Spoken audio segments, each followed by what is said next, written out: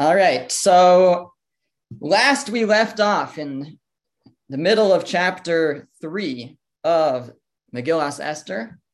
Haman was beginning his plot to wipe out, to annihilate the Jewish people.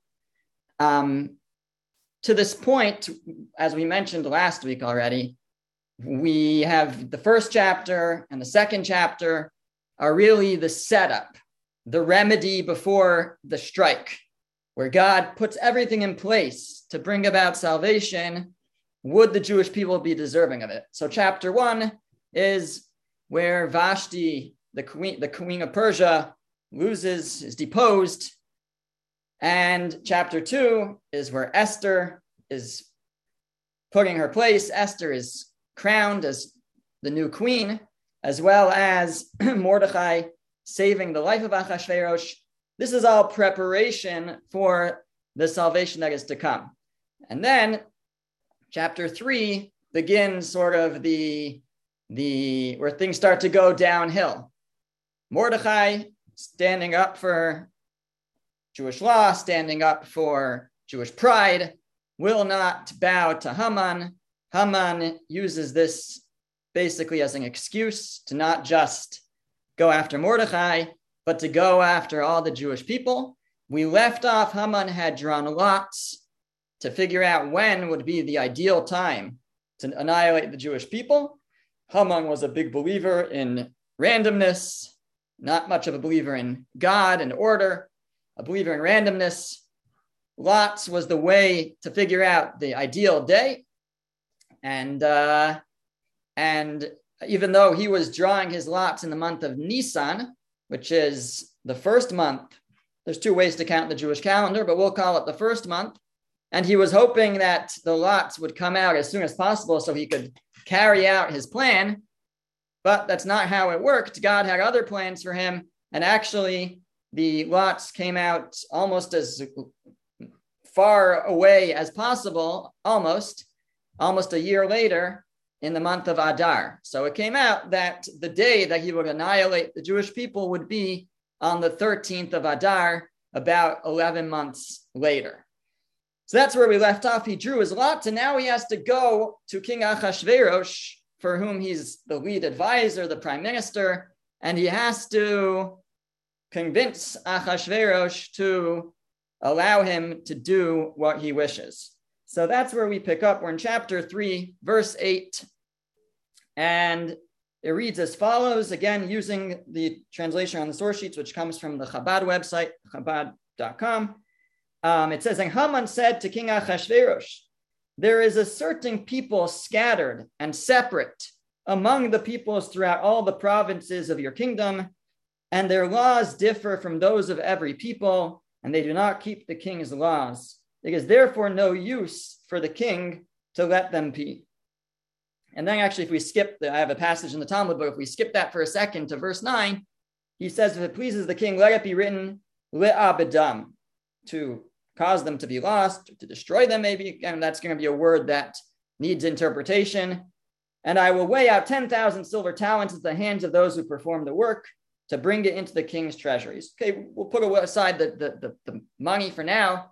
But Haman has come to Achashverosh and presented before the king of Persia. There is a nation, a certain people. In the Hebrew, actually, it's the word am.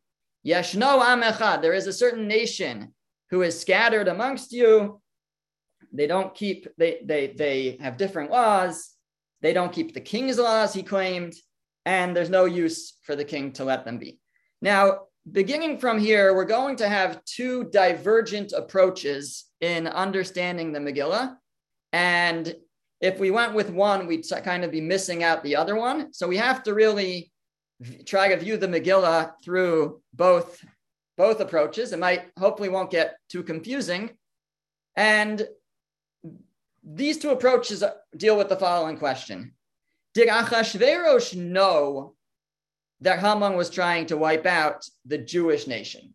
If you pay attention to this verse, it doesn't say anything about the Jews. It will later, but right over here, it just says, Haman said to the king, there's a certain nation, a certain people. So did Achashverosh know who Haman was talking about? Was Achashverosh in on the plan? Was he also looking to wipe out the Jewish people? So there's two approaches. One is the approach of many of the, what we call pshat, those who take the most literal approach, including, in this case, the Malbim, who is a commentary we've been quoting a lot, the Vilna Gaon, the Yosef Lekach, another commentary, and much earlier commentaries as well. Most of those are 18th, 19th century commentaries, but even much earlier ones, 16th century, 15th century commentaries also learn this way, that Achashverosh didn't actually know who Haman was talking about. We'll delve into that a little bit more, but that's one approach. The other approach is the approach of the Talmud and the Midrash, which seems pretty clear that our sages of the Talmud and the Midrash understood that Achashverosh was all in on this plan. He knew exactly who Haman was talking about. Achashverosh despised the Jews as much as Haman did, and he was more than happy to give Haman permission to go ahead and try to eliminate the Jews. So let's try to develop this together using the verses, and we'll start with the approach number one, that Achashverosh did not know what was going on exactly. The Malbim asks a number of questions to point to kind of prove this point. Number one, he says, how could a king even imagine doing this? And it would just take a nation from within his people and just wipe them out, annihilate them. It would just mess everything up for him politically. Okay, that's something that you can certainly argue on, but he poses that as a question. He says, furthermore, if Achashverosh really had agreed to wipe out the Jews, so then when Esther will come later and say, there's someone who's trying to wipe me out, someone who's trying to destroy me, and what's Achashverosh's response? Mihu zev ezahu. Who is this that's trying to wipe you out? Really? You don't know? You don't know what's going on? What kind of a question is that? So says the Malbim, it seems he actually didn't know exactly what was going on. He didn't know. Furthermore, if he was all in, then why did he turn on Haman in an instant and say, oh, Haman, you're doing this to Esther, you're going to be hung. If he had agreed to the plan and he was happy for Haman to carry out this plan, then why does he just turn on Haman in an instant? And furthermore, the Megillah was written shortly after the story of Purim, while Mordechai and Esther were still in power. Mordechai was the new prime minister in government. They wrote the Megillah. Achashverosh saw the Megillah. Says the Malbim, he wouldn't have allowed a Megillah to be written that just calls him out for being this terrible king, right? So these are questions that the Malbim poses to kind of back up his position. And again, the position of many commentaries that Achashverosh didn't know that Haman was trying to wipe out the Jewish people. Now let's take a look at the verse and see how well it reads. So Haman said to King Achashverosh, verse 8, there is a certain people scattered and separate among the peoples. He didn't tell him who they were. It doesn't say. Yashno am echad. There's a certain nation. Now you'll ask, why did Achashverosh not ask who they were? Okay, it's a good question. We'll get to that in a moment, right? But there's a certain nation. He didn't tell him who. He didn't tell it. Haman did not tell Achashverosh who he was talking about. And he said, by the way, why didn't he tell them? Why wouldn't he just say, I want to wipe out the Jews? Well, because Achashverosh respected the Jews.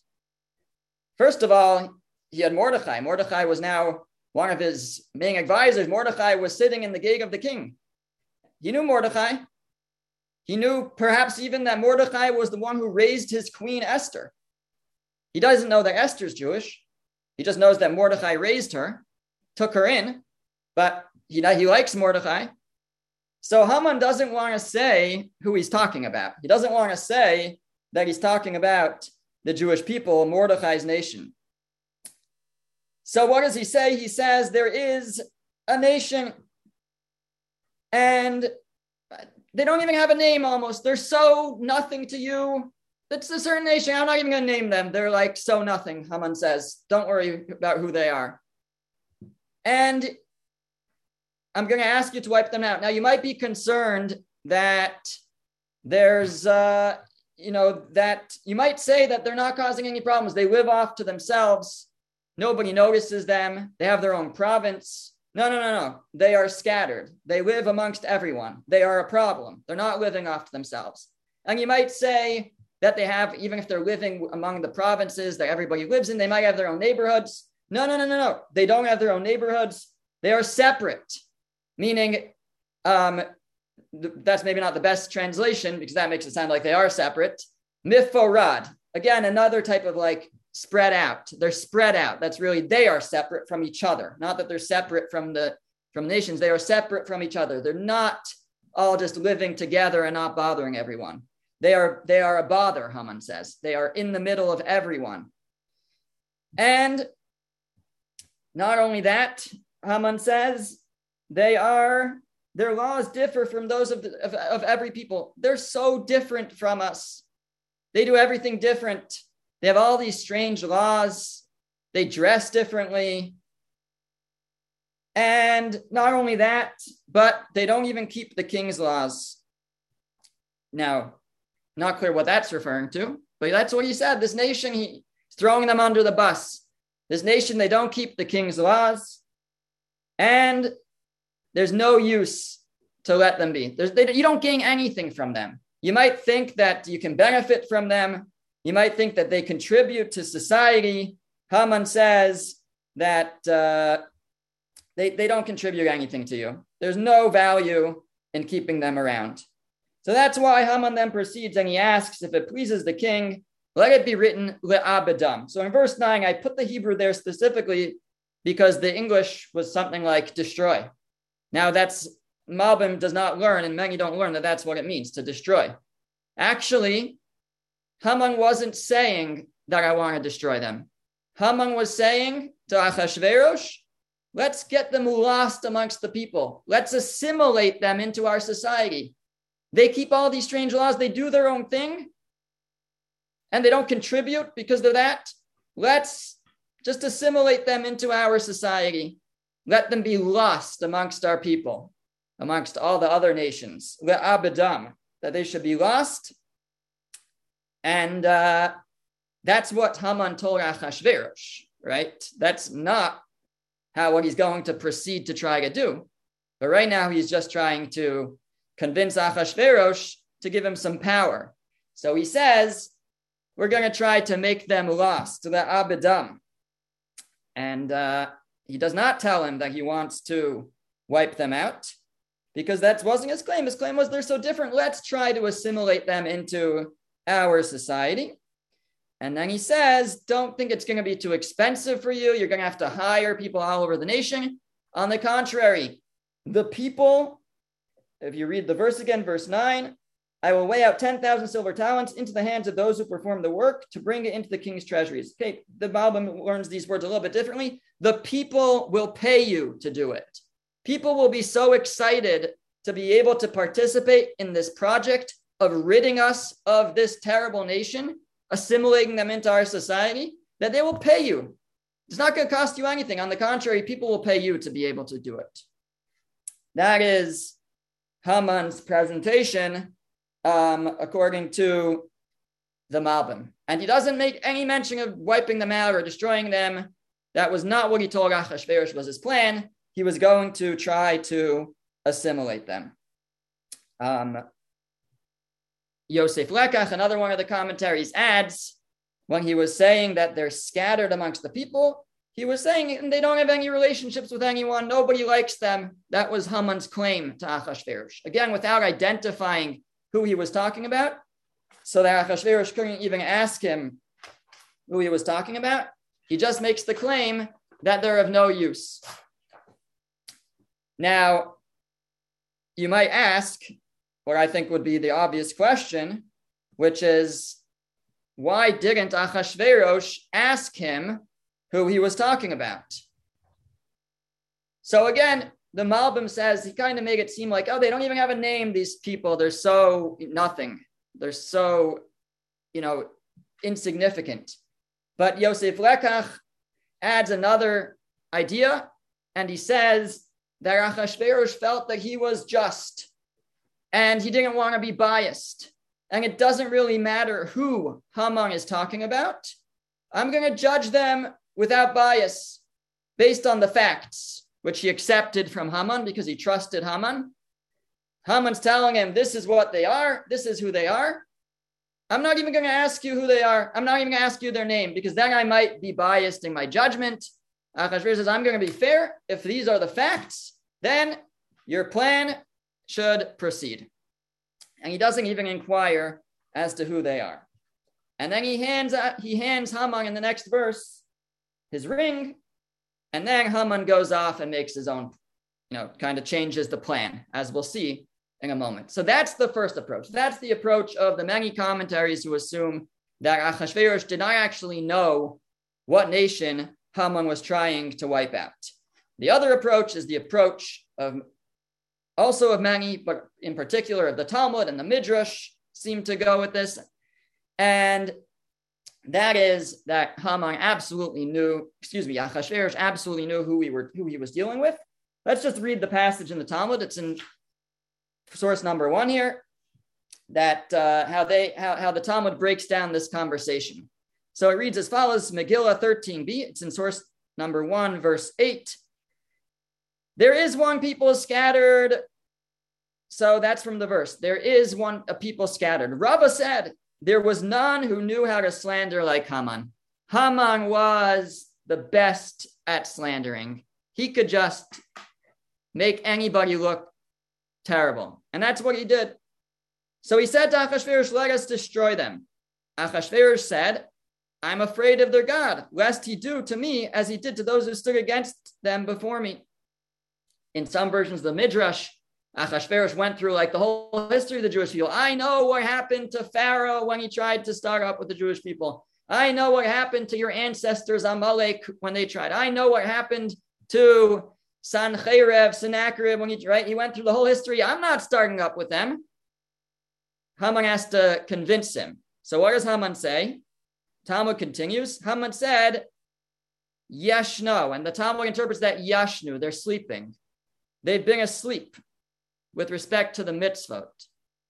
Their protection is from their observance of the mitzvot. And they're asleep on that. Now's our chance. We have a chance here. Achashverosh said, but there are sages among them. Haman said, they are one people. They are Yeshno, they're sleeping. Am Echad, they're one people. I think what he means is everybody's responsible for everybody. It's not enough that there's a few sages who are observing the mitzvah. If everybody else isn't, it's everybody's responsibility, and we have an opportunity. Now then Haman continues and he says, perhaps you will say that I am making a bald spot in your kingdom, meaning you don't want to have like this whole empty area was once full. Everybody's going to notice that. It's not going to look good. So he says, no, they are scattered among the peoples, right? The verse says they are scattered, Haman said. And perhaps you will say that there is benefit from them. No, they are miforad. Miforad, I said before, means also kind of scattered or spread out, separated. But the way the Talmud interprets it is the word miforad can be related to the word preda, which is a mule. They're barren like a mule. A mule does not produce. A mule is a cross between a horse and a donkey, and it can't reproduce. And they're like mules. They don't produce anything. Perhaps you'll say that there is at least a province that is filled with them. Therefore, the verse states that they are scattered in all the provinces of your kingdom. They're not in one place. I don't know exactly what he was trying to say there. And then he goes on, he says, and their laws are diverse from those of every people. What did he mean? They don't eat from our food. They don't marry our women. They don't marry their women to us. They don't keep the king's laws. He said they spend the entire year in idleness. They're constantly saying, Shehi Pehi, which is an acronym for Shabbat Hayom, Pesach Hayom. Haman complains, they're always taking off. One day they say it's Shabbos, we can't work. The next time it's Pesach. They're always saying they need a day off, right? So he's zeroing in on, he's just trying to label the Jewish people in this terrible light. And therefore he says it does not profit the king to tolerate them, etc. So according to this passage of the Talmud, it's very clear Haman, Achashverosh knew exactly who Haman was talking about. Yeah, and like I said, the Midrash says they had this whole back and forth conversation. Achashverosh said, yeah, but the Jewish people, their God protects them. He protected them against Pharaoh, and right, etc., etc. So they were talking about the Jewish people. That was clear. The Talmud also talks about how very explicitly, we mentioned it last week, that Achashverosh was like someone with he had a pile of dirt. Haman had a hole to fill. He just wanted to get rid of the pile of dirt. Haman said, perfect, I have a hole to fill. So they were partners in this. They both wanted to get rid of the Jewish people. That's the approach of the Talmud. And in the commentary of Rabbi Shlomo Alkabetz, 16th century, called Manos Halevi, so he very much wants to defend the position of the sages against those who disagree. And one of the points that he makes is he says that this isn't necessarily a proof, but he questions the other approach, and he says, the more you say that Achashverosh wasn't a part of it, the more you're diminishing the miracle. If it may be hard to understand how Achashverosh could have had such an about turn, turned on Haman, changed his mind, it's true. But that was part of the miracle. And the more you say that Achashverosh was not a part of this, then the less of a miracle is. He says, are you surprised if Achashverosh didn't even know what was going on? That when he finds out, he's going to be upset with Haman? If Haman totally forged the words and the message of Achashverosh and wrote and sent messages out that were not what the king had agreed to, and then the king finds out, don't you think that he would turn against him? So you're diminishing the miracle by taking such an approach. Now, that's not a proof, but he feels that this whole story is being told because of the great miracle. There's no need to try and diminish it. Furthermore, he says that despite the fact that Achashverosh knew who we were dealing with, when it actually came time for Haman to make his sales pitch in verse 9, he says still, let it be written le'abedam, to make them lost. And according to Manos Halevi, that means let's empty them of their wealth. Let's make them poor. It doesn't mean to destroy them, even though Achashverosh wanted to destroy them. But Haman was saying, let's start with this, because as we saw, Achashverosh was still quite frightened to take on the Jewish people. He knew their history, he knew our history, and he didn't want to take them on. So even in this approach, it's still, at first, Haman kind of played it down. We'll take their money, and they'll probably try to fight back, and then we can fight them. That's how the Manos Halevi learns that verse.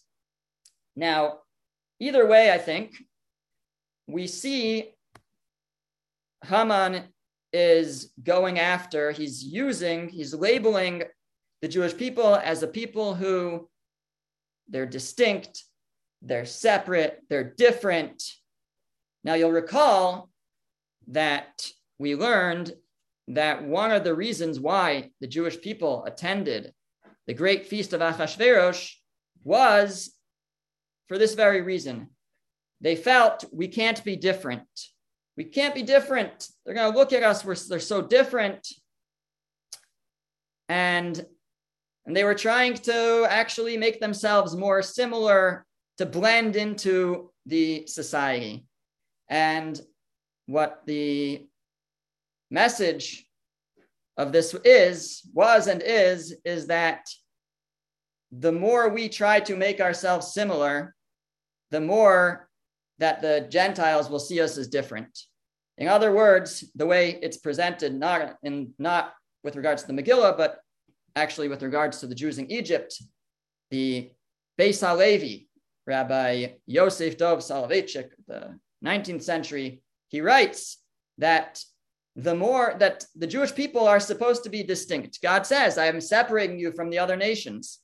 And the more we try to make ourselves similar, so if we're not going to separate ourselves, then God will make sure that we are separate, and the nations will turn against us and separate us, single us out. So the more we try to be similar, that's when they start to notice the differences and point them out. And this seems to be another example of that. The Beis HaLevi was saying about it in Egypt. The Jews did certain things at the beginning of their sojourn in Egypt to try to make themselves similar to the Egyptians. And that resulted in stricter measures from the Egyptians, singling them out more. And similarly here, and it's something that has occurred at other points in our history as well. So continuing in verse 10, so now the king's response. What is Achashverosh's response? And the king took his ring off his hand, gave it to Haman, the son of Hamdasa, the Agagite, the adversary of the Jews. So now the Megillah identifies Haman as the enemy of the Jews, that he was being handed this power. And again, based on our two approaches, we can understand this in different ways. One is, if we understand that Achashverosh knew exactly what was going on. So he said, great, I can't be the one to deal with the Jews. I'm the king. If I wipe out one nation on my own, it's not going to look good in my position of power. But if one of my officers does it, if it's his project, so that's fine. And that was what he wanted. That's what Achashverosh wanted. So he was more than happy to hand this power over to Haman. Why? Because Haman was the enemy of the Jews. And that was exactly what Achashverosh had been waiting for. That's again with the understanding that Achashverosh knew exactly what was going on here. In the other approach, and hopefully it won't be confusing where we're too confusing as we bounce back and forth. In the other approach, where Achashverosh did not know that Haman was talking about the Jews, so the Megillah is actually showing us that he was not involved. He said, I trust you, Haman. You say there's some nation that needs to be dealt with, that needs to be assimilated, that doesn't fit in. Okay, here you go. Here's the ring. Here's the power to put out a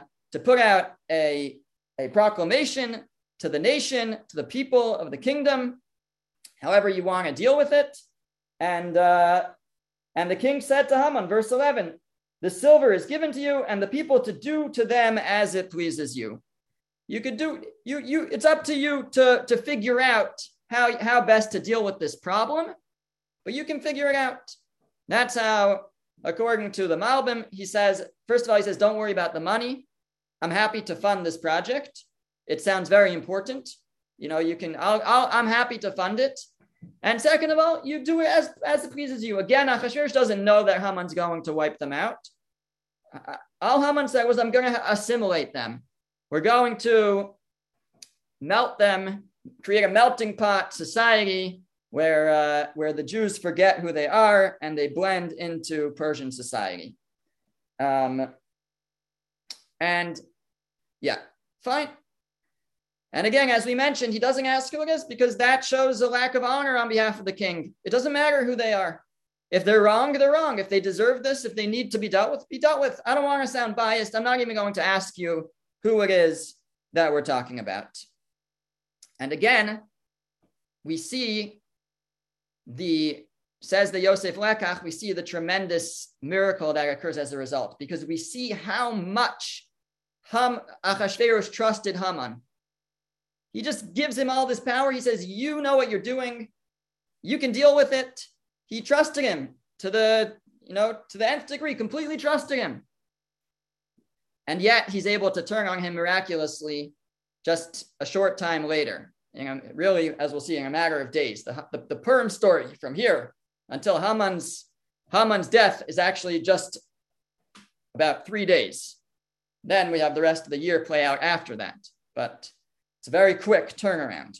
But we'll talk more about that probably in the next class. Okay. Just an interesting little gematria. So the verse in Hebrew, when it says the silver is given to you, it's in Hebrew, it's hakesef nasun lach, the money, hakesef. And the Midrash points out that the word hakesef, the money, is the same numerical value as the word ha'etz, the tree, or the gallows. So while the king said, meaning Achashverosh said, the money is given to you, but the king, the other king, the King of Kings, God, was at the same time saying, the gallows are given to you. Here you go. This is the beginning of the end for you, Haman. Ha'etz. That's what he's going to be hung on the tree, on the gallows. So at the same time, he is being God. There's a Ruach HaKodesh here. There's a Holy Spirit coming out, God's Spirit sort of saying, this is also the beginning of your end, Haman. Fine.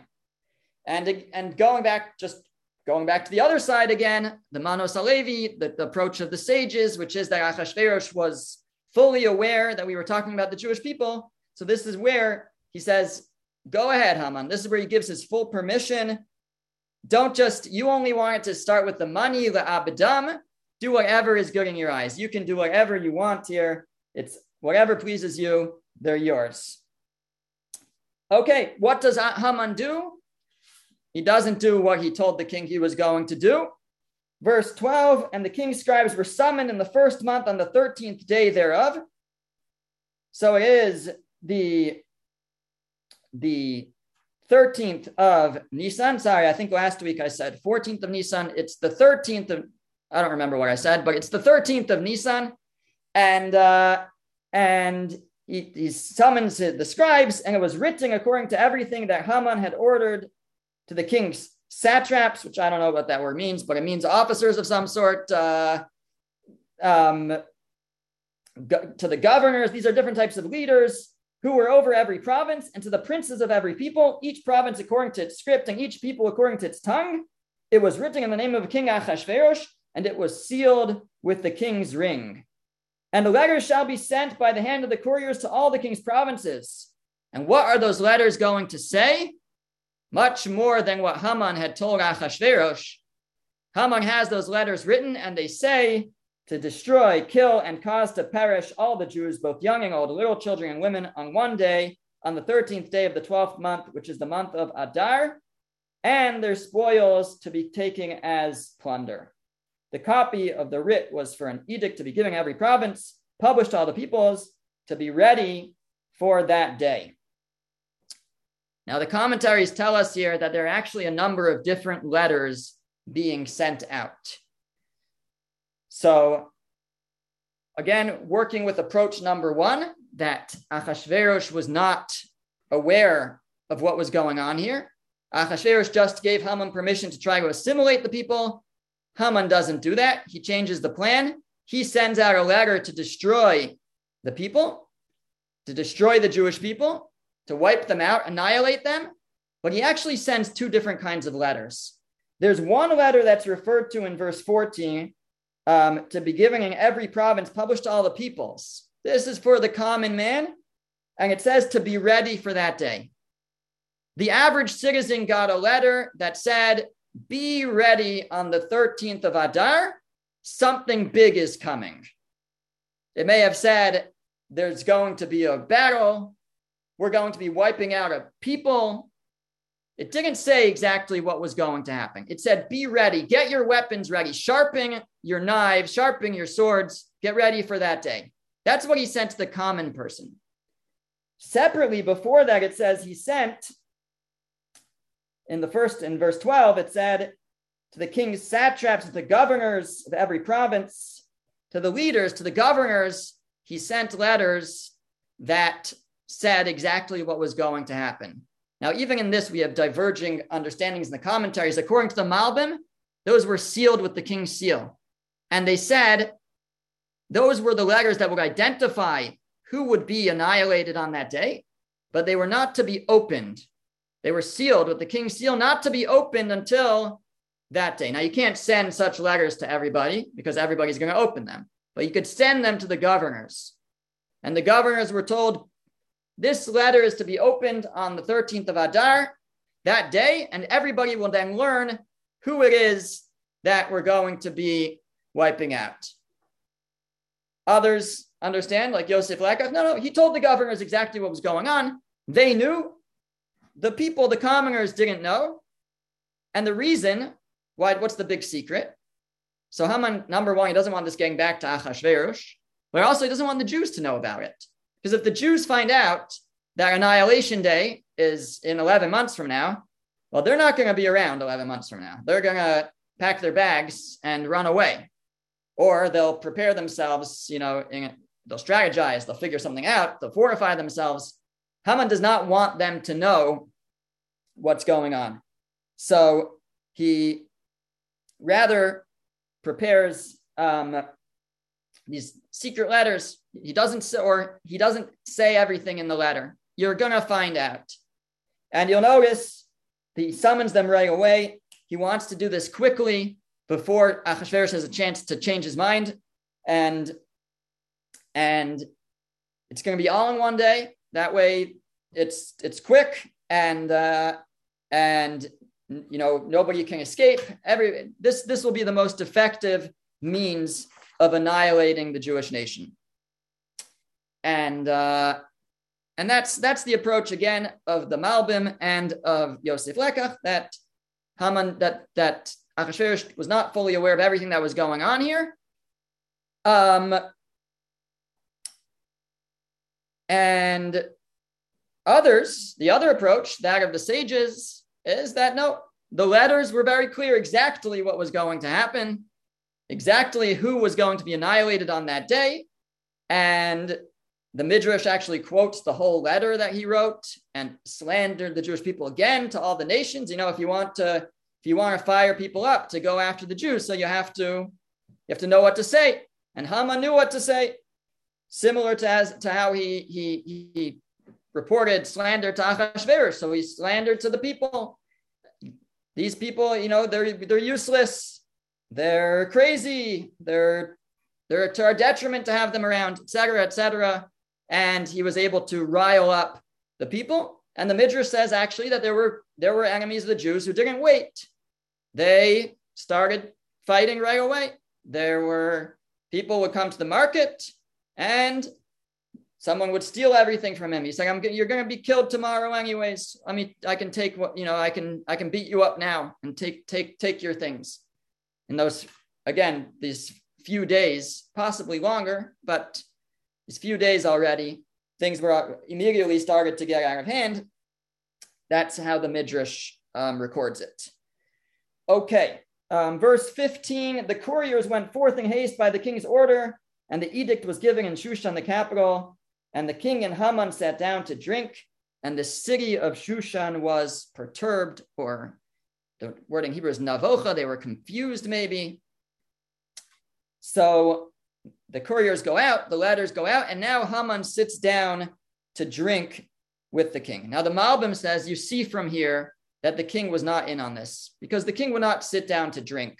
Nobody sits down to drink after they have sentenced any person to death, certainly not an entire nation. You do not sit down to drink. The Yosef Lekach comments here, fascinating. He says, you know why Haman and Achashverosh sat down to drink? This was part of Haman's plan. Haman wanted to keep Achashverosh occupied while the couriers were leaving. Because if Achashverosh was free and available, then somebody might get wind of the plan and come busting in and report it, and Achashverosh would cancel the whole thing. So Haman deliberately invited, said, let's have a party. They would play music. They wouldn't be able to hear anything that was going on in the streets, the mourning, the screams that were going on in the streets as people started to find out about this. And this way he would keep Achashverosh occupied. And the verse says that the city of Shushan was all confused. There was confusion in the street. It could be that the confusion was because people couldn't believe it. The Jews couldn't believe. How could it be? How could it be that our king will turn on us like this? This is assuming that they knew right away. How could it be that our king would turn on us like this? Or the confusion was there were all just opposite types of sounds in the streets. There were those who hated the Jews were celebrating. They heard about this edict and they said, let's celebrate the end of the Jews. And the Jews were mourning. They were crying. So there was this great confusion in the city of Shushan as word started to spread because you had just opposite emotions going on, opposite sounds. And again, Achashverosh, though, Achashverosh is preoccupied with his party to really figure out what's going on. Alternatively, if we understand that this was all a big hush-hush and not everybody really knew what was going on, well, that was the confusion. The confusion was simply all these letters are going out. They just say, be ready for this day. We don't even know what's going on. It's so confusing. There was great confusion due to that. And that concludes chapter 3. Haman's plot is now in place. So now enter Mordechai once again and Esther. Chapter 4, verse 1. Mordechai knew all that had transpired, and Mordechai rent his clothes and put on sackcloth and ashes. And he went out into the midst of the city and cried with a loud and bitter cry. He knew all that had transpired. What did he know? How did he know? So, if we understand, like the first explanation, that nobody really knew what was going on, because the letters just said, be ready for this day, and didn't say what was going to happen. Or they said, be ready for battle for the 13th of Adar, but nobody knew for what, who was going to be attacked. And the letters that actually said so were sealed, and you weren't allowed to open them according to Malbim. They were sealed with the king's seal. Wait till 13th of Adar to open these to discover exactly who's being annihilated. So how did Mordechai know? So it's possible. Some understand Mordechai knew through prophecy. Mordechai was a prophet. God revealed to Mordechai what was going on. He revealed everything, the whole plan. And that was how Mordechai was able to intervene. That is one way to understand this. I'm sorry, all my sheets here printed out of order, so I'm just trying to find the right pages. Okay. Furthermore, the way that, so that's how Malbim assumes, and how Rashi actually assumes, is that he experienced a prophecy here. And others say Mordechai just figured it out. He put two and two together. He knew Haman was involved in this. He knew he had angered Haman. He knew that he was involved. He knew his own relationship with Haman. He knew that Haman hated the Jews. And he was able to figure out, if it says there's going to be a people that's going to be destroyed, Mordechai knew exactly who that was talking about. He also felt responsible because he is the one who upset Haman most recently. And he rent his clothes, put on sackcloth and ashes, and went into the midst of the city and cried a loud and bitter cry. The commentaries say here he wasn't mourning at this point. This was all a way of prayer. He rent his clothes not in mourning, but to remove them as fast as possible, to don sackcloth, which apparently is a way of humility and prayer. And he goes out to the city. He wants to spread the word. He goes out into the midst of the city and he cries out to the heavens and he begins to pray. And he came up as far as the king's gate, for one may not enter the king's gate dressed in sackcloth. And then he comes as far as the king's gate. Previously, he had been able to go into the king's gate. That was his position. But now he can't go in because he's dressed in sackcloth. Now, why did he not, if he wants to, he's approaching the king's gate because he wants to get the message to Esther about what's going on. So why did he not first go to the king's gate and only afterwards don sackcloth? So the explanation that Yosef Lekach gives, this beautiful explanation, he says that Mordechai was following the ways of Jacob, of Yaakov, of Jacob, our forefather. When Esav, Yaakov's brother, is approaching, so Yaakov is frightened. So he makes plans. He does three things.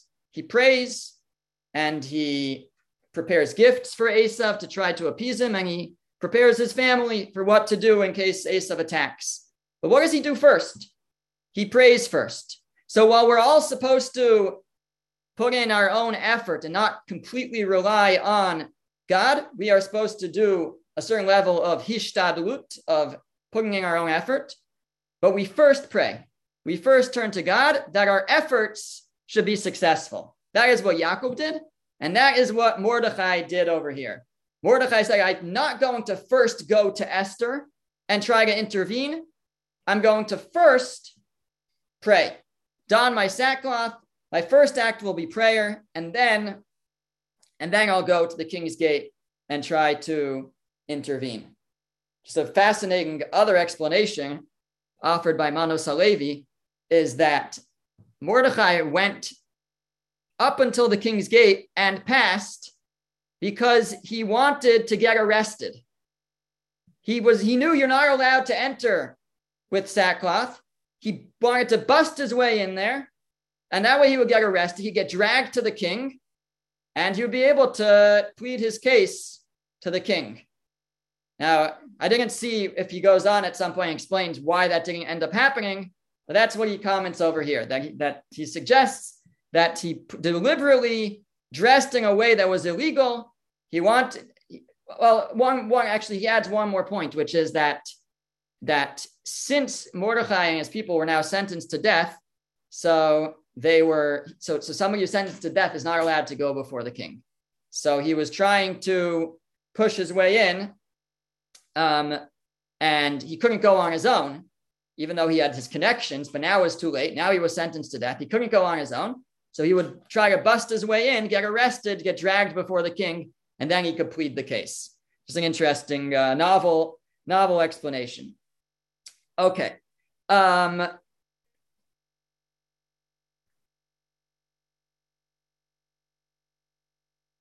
Okay, verse 3 continues, and in every province, wherever the king's orders and his edict reached, there was great mourning for the Jews, and fasting and weeping and lamenting. Sackcloth and ashes were put on the most prominent. So everybody is mourning and fasting and lamenting, but fasting would be in prayer. How did everybody know? How did word get out? So either Mordechai was able to spread the word once he knew. Alternatively, some suggest that if we understand that the governors did know, if we take the approach that of Yosef Lekach, that even if the common person didn't know who was going to be annihilated, but the governors knew. The letters to the governors said who was going to be annihilated. Well, the Jews had friends in high places, and some of those leaders, some of those governors who knew, told the Jewish people what was coming, and that way they knew, and they mourned and they davened, they prayed. Okay, verse 4, and Esther's maidens and her chamberlains came and told her. The queen was extremely terrified, and she sent clothing to dress Mordechai and to take off his sackcloth, but he did not accept it. He wanted Mordechai to be able to come within the gate, put on clothing, even over your sackcloth. Mordechai would not accept it. He didn't want to even take one moment off from his praying, which he felt he needed to be doing in sackcloth, and he would not accept the clothes that Esther had sent. 5, then Esther summoned Hasach, one of the king's chamberlains, to be appointed before, and she commanded him concerning Mordechai to know what this was and why this was. She sent to Mordechai, what's going on? So Hasach went forth to Mordechai to the city square, which was before the king's gate. Mordechai told him all that had befallen him and the full account of the silver that Haman had proposed to weigh out into the king's treasuries on the Jews' account to cause them to perish. Again, Mordechai somehow knows all the details of what's going on, seemingly through divine providence, through prophecy, or again through deduction. I don't know how he would know about the money, but the next verse, the copy of the writ of the decree that was given in Shushan, he gave him to show Esther and to tell her and to order her to come before the king to beseech him and to beg him for her people. Again, this would be which copy according to the Malbim? This would be the one that says there's going to be some nation, just, that's what was being spread again around Shushan. You didn't have access to the special ones for the governors, but you had access to the regular decree that was being spread around, promulgated, which was that on the 13th of Adar, somebody's going to be destroyed. So he sent Esther a copy of that and asked her to go and beseech the king. And Hasach came and he told Esther what Mordechai had said. And Esther said to Hasach, and she ordered him to tell Mordechai, I can't go see the king. All the king's servants and the people of the king's provinces know that any man or woman who comes to the king into the inner court who is not summoned, there's but one law for him, to be put to death, except the one to whom the king extends the golden scepter that he may live. But I have not been summoned, or let's call it, and I have not been summoned to come to the king these 30 days. So Esther says, I can't go to the king. I can't go to the king. It's not going to help. It's not going to help. I can't claim that I don't know the law. Everybody knows the law, she says. All the king's servants and the people of the king's provinces know this law. And not only that, it's for everybody. It doesn't matter who you are. There's no exceptions to this law. Any man or woman who comes. There's no favoritism here. This is the law. You can't go to the king without being summoned. And except someone who extends the golden scepter that he may live, you are sentenced to death until the king gives you life. In other words, the king can save your life. But if you walk in there without permission, without being summoned, you're dead. Now, the king can save you by extending his scepter. But once he extends his scepter, he just saved my life. I can't then turn around and ask him again to save more. He just saved me. But now the kicker, she says, and I have not been summoned to come to the king for 30 days. So why should I go right now? He's going to summon me any day now. Let me wait. And that way, I'm not risking myself. Let me go in a few days from now when he summons me. They told Esther's words to Mordechai. Verse 13, Mordechai ordered to reply to Esther, do not imagine to yourself that you will escape in the king's house from among all the Jews. For if you remain silent at this time, relief and rescue will arise for the Jews from elsewhere, and you and your father's household will perish. And who knows whether at a time like this, so I don't like this translation, I didn't notice it before. Let's read it as in, who knows whether it was for this time that you attained the kingdom. Who knows whether it was all for this? And doesn't just mean who knows. He says it's obvious, he's saying. It's obvious, it's for this that you have become the queen. And this is such an important series of verses. Mordechai responds to her. He's responding to her as follows. Says the Malbim beautifully. Whenever we see something that is out of the ordinary, beyond nature, above nature, so we have to realize, we have to pay attention, this is God's intervention, that there's a purpose for this. This is being done as a medium, to assist, to allow for something important to happen. And he says, Mordechai recognized there's only one reason why you have become queen. It's for something very important. And what can be more important than this? And he says, there's always something that God has prepared to save. Like we said, there's a remedy before the strike. God prepares the refuah before the makkah. He prepares the salvation before he strikes. Now, he doesn't just prepare one salvation, Mordechai says. If you don't step in, don't worry. The Jewish people will be fine.